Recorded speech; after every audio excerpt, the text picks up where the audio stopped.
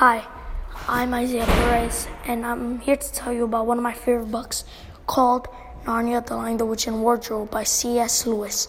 This book is about 4 kids named Edmund, Lucy, Peter, and Susan, and they go through this magical wardrobe and have an adventure of a lifetime.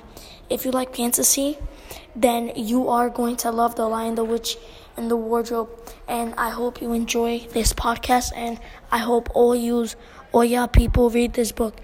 And then I hope all y'all read this book. So thank you, and see you in the next one.